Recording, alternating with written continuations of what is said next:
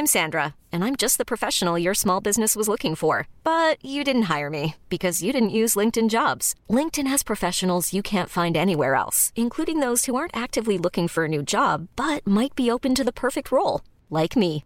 In a given month, over 70% of LinkedIn users don't visit other leading job sites. So if you're not looking on LinkedIn, you'll miss out on great candidates like Sandra. Start hiring professionals like a professional. Post your free job on linkedin.com/achieve today. Du lyssnar på Svensk Dam Doku. Om John och Caroline Kennedy, kärlekssagan som slutade i tragedi. Jag heter Johanna Lejon.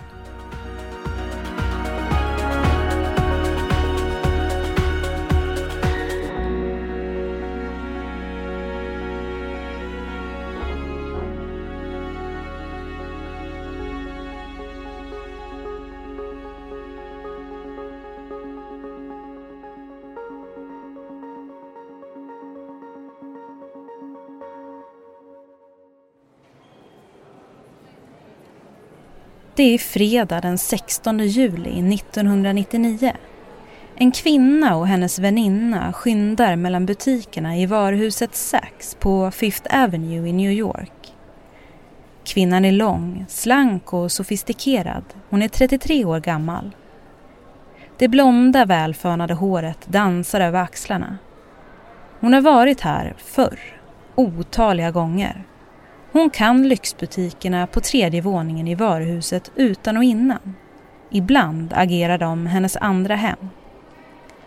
Hon älskar kläder och skor, dyra väskor. I örsnibbarna sitter pärlor, äkta givetvis. Och runt handleden en klassisk tankklocka från Cartier. Just den här dagen tycks hon leta efter något. En klänning till sin makes kusins bröllop. Hon provar en ensemble från Armani som hon sedan ratar. Men för $1,640 hittar hon det hon söker. En svart klänning i materialet silk crepe från Yves Saint Laurents Ready to Wear-linje. En klänning designad av Marockofödda Albert Elbas. I kassan berättar kvinnan att hon ska göra en resa samma kväll. Hon ska flyga och hon ser inte fram emot det. Personen i kassan önskar henne lycka till. Tack, säger den blonda kvinnan vänligt. Hon fortsätter. Jag kommer att behöva det. Efter besöket på lyxvaruhuset skyndar hon vidare för att göra en pedikyr.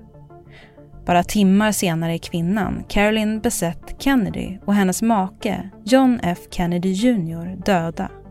Omkomna i en tragisk flygkrasch. Men deras historia lever vidare, över 20 år efter deras död. USA har ju som bekant inga kungligheter, men familjen Kennedy brukar benämnas som American Royalty.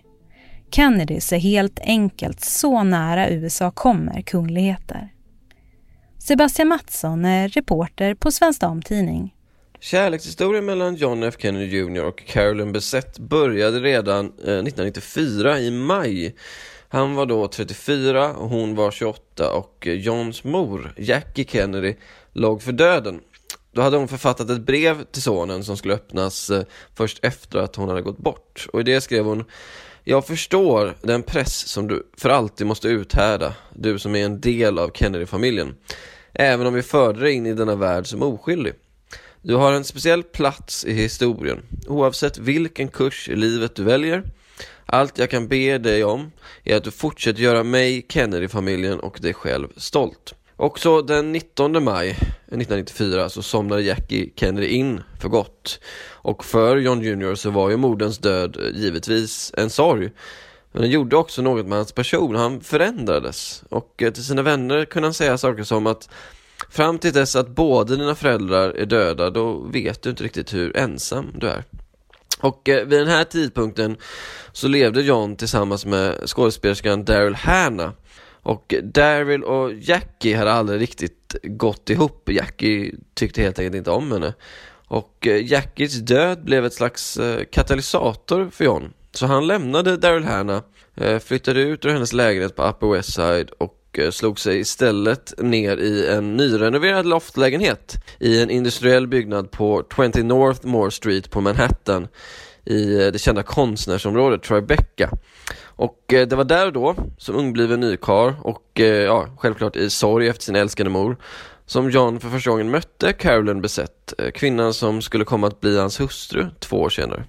Första gången det sågs var på Carolyns arbete på Calvin Kleins huvudkontor. John besökte ett VIP-showroom och där var hon plötsligt, chefen för Calvin Kleins PR-avdelning. Hon var lång och blond, lik exet Daryl Hannah på många sätt, men samtidigt mer sober, sval, avspänd och orädd. Carolyn kom från Connecticut och var uppväxt i en stor vit trävilla på Lake Avenue i Greenwich. I skolan 1983 blev hon framröstad till Ultimate Beautiful Person och i New York beskrevs hon som en så kallad Golden Girl. Populär, framgångsrik och vacker. Perfekt helt enkelt. Men Carolyn hade också sår, djupa sådana. Hon var ett skilsmässobarn och växte upp med sin mor, sina systrar och sin styvfar. Relationen med den riktiga fadern var sådär. Som ett led i det här blev hon skrämd av manlig frånvaro. I relationer ville hon ha en närvarande man, en man som inte skulle lämna henne. En man som prioriterade henne, som satte henne först. Och ja, i början av relationen med John var det just så. Kennedy Jr. avgudade Carolyn. På många sätt påminde hon honom om den egna modern, Jackie. Precis som Jackie var Carolyn rolig och charmig och hon såg människor. Verkligen såg. Hon kunde stå och prata med 6 personer samtidigt, men det kändes som hon bara hade ögon för en själv. Har en nära vän till Carolyn slagit fast. Och nog stämde det. Men det John också föll för var att Carolyn drog blickarna till sig. Hon var intressant, både för hans vänner, för societeten och för medierna. Tillsammans med Carolyn kunde han dela på kändiskapet. Det var inte bara han som stod i fokus. Det var inte bara på honom som pressen låg. Blickarna, de riktades också åt hennes håll. Och det, om något, tycktes vara nyckeln till framgång i en relation, tyckte John, som ju givetvis såg sina egna föräldrar framför sig. Ellen Myrgård Lindén är redaktör på Svensk Damtidning.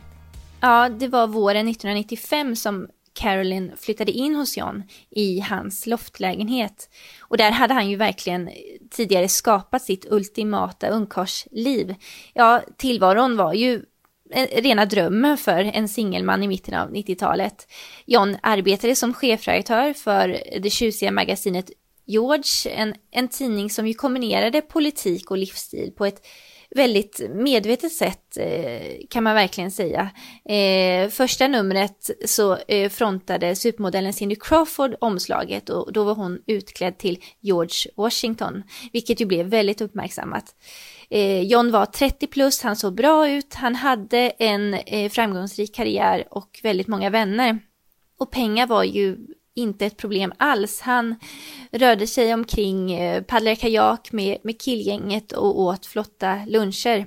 Dessutom dejtade han ju flera både skådespelerskor och supermodeller. De namn som märks är ju till exempel Sarah Jessica Parker, Julia Roberts, Brooke Shields och Cindy Crawford då. Och sen samma år så var det under en fisketur vid Martha's Vineyard på nationaldagen eller under nationalhelgen som John friade till Carolyn. Det är härligare att fiska med någon annan än att fiska själv, ska han ha sagt när han tog fram ringen. Och den var ju i sig otroligt fin och påkostad, gjord i platina med diamanter och safirer. En kopia faktiskt av den ring som mamma Jackie hade burit. Ringen kallades också för swimmingring, och varför gjorde den det? Jo, för att den satt tight och Jackie behövde därför inte ta av sig den när hon badade. 3 veckor tog det för Carolyn att svara, och det blev ett ja. Dröjsmålet var egentligen inte särskilt konstigt. Hon ville vara säker på sin sak. Hon visste att hon skulle få göra uppoffringar för att bli Johns fru. En av dessa uppoffringar var givetvis det egna privatlivet. När hon väl sagt ja till John sa hon också ja till att ingå i Amerikas mest kända familj. Amerikas egen kungafamilj. Men hon kunde inte ana exakt hur svårt det hela skulle komma att bli. I september 1996 stod bröllopet i största hemlighet. Pressen hade ingen aning. Det hela var mycket privat, litet. Vigseln hölls på Cumberland Island. Den 21 september klockan 16.00 blev Carolyn besett en del av klanen Kennedy. Hon bar en slipklänning skapad av Narcisco Rodriguez. Klänningen, enkel och sparsmakad men så elegant och så rätt, har blivit stilbildande för mängder av brudar. Nyheten om bröllopet prydde första sidor världen över. Sebastian Mattsson igen. Och narrativet var ett slags Askungehistoria helt enkelt.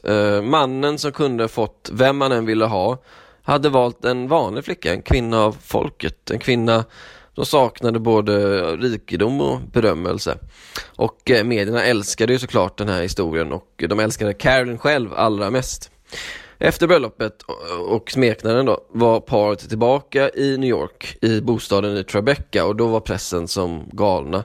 Utanför deras port så fanns det stora mängder med paparazzi-fotografer och Carolyn var livrädd. Då tog John sitt ansvar, han klev ut själv och sa till fotograferna att sansa sig helt enkelt.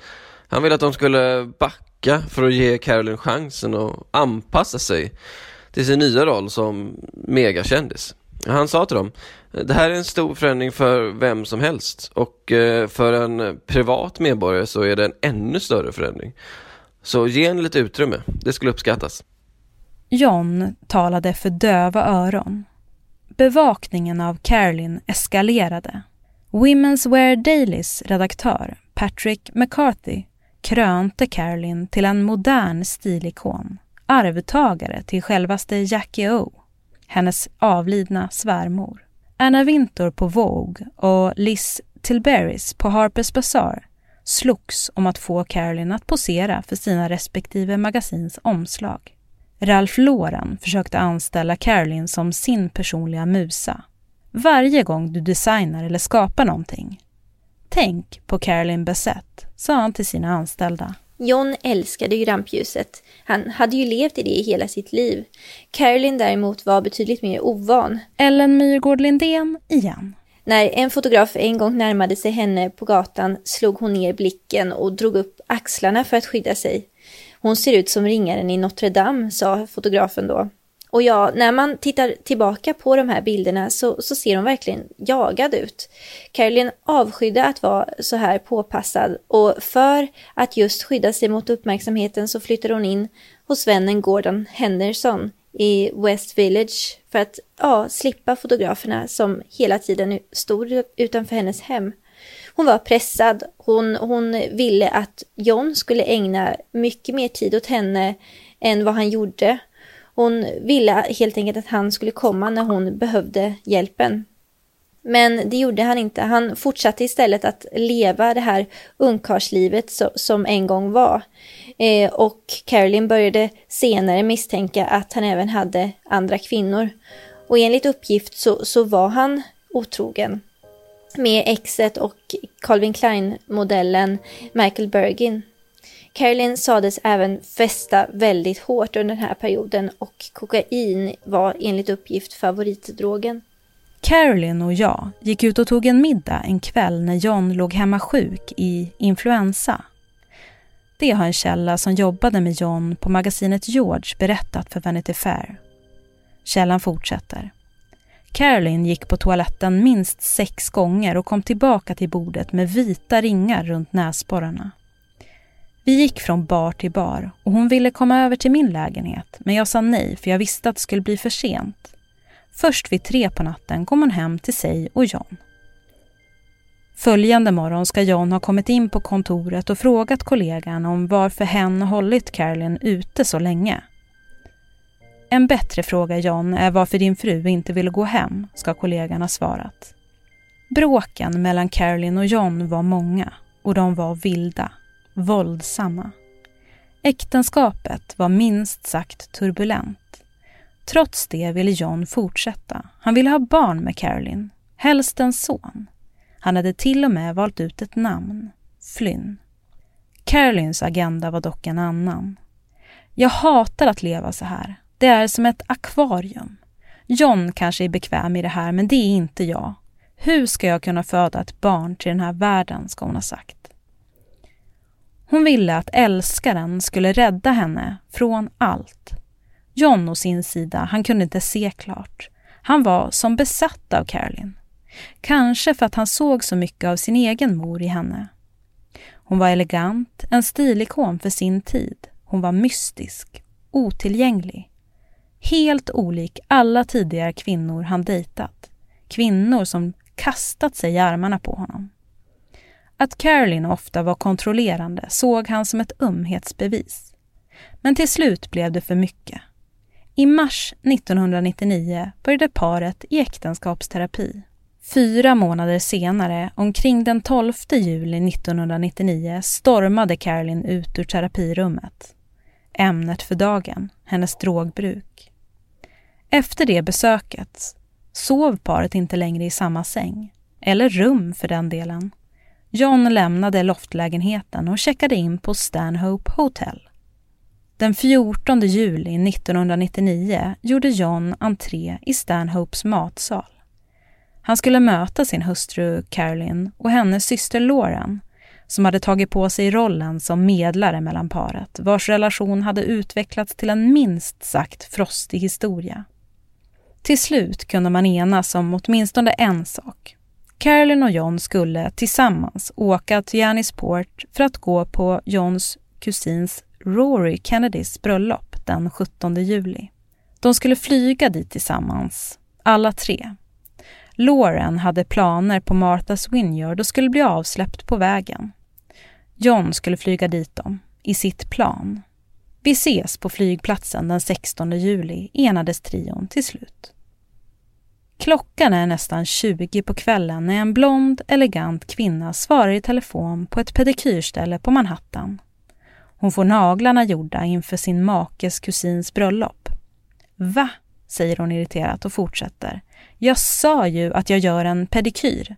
Jag är ju på väg. Ju längre jag pratar med dig, desto längre tid kommer det ta mig att komma ut till flygplatsen. Hon lägger på luren. 3 gånger får pedikyren göras om innan Carolyn Kennedy äntligen är nöjd. Naglarna måste vara perfekta. De måste passa till kreppklänningen från Yves Saint Laurent. Det är mörkt ute när hon slutligen är klar. New York-luften är varm, fuktig. Det är dimmigt och sikterna är inget vidare. Hon åker till flygplatsen och möter upp sin man och sin syster. De sätter sig i planet och lyfter. Klockan är 20:39.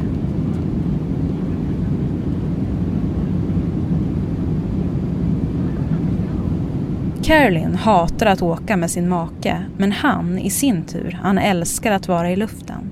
Där är han fri, utan problem. När han svävar i luften glömmer han all press och all stress.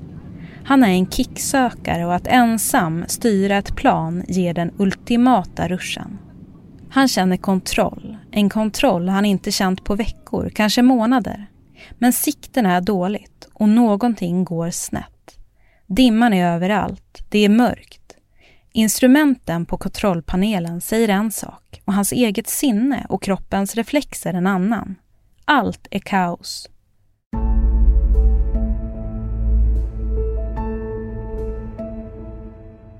Klockan 21:41 störtar planet i Atlanten. Alla 3 passagerare omkommer omedelbart. 5 dagar senare hittar man vraket och kropparna. På morgonen den 22 juli ströddes paret Kennedys aska i havet utanför Martha's Vineyards kust.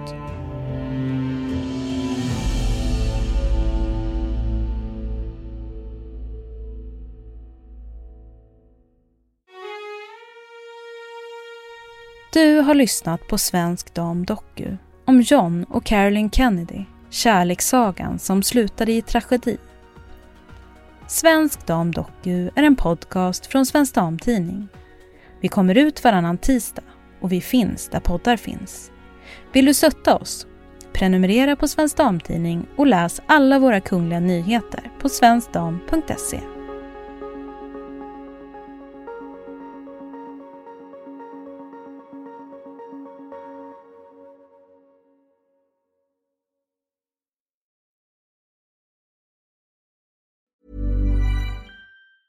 Ever catch yourself eating the same flavorless dinner 3 days in a row? Dreaming of something better? Well, HelloFresh is your guilt-free dream come true, baby. It's me, Keke Palmer. Let's wake up those taste buds with hot, juicy pecan-crusted chicken or garlic butter shrimp scampi. Hello Fresh. Stop dreaming of all the delicious possibilities and dig in at HelloFresh.com. Let's get this dinner party started.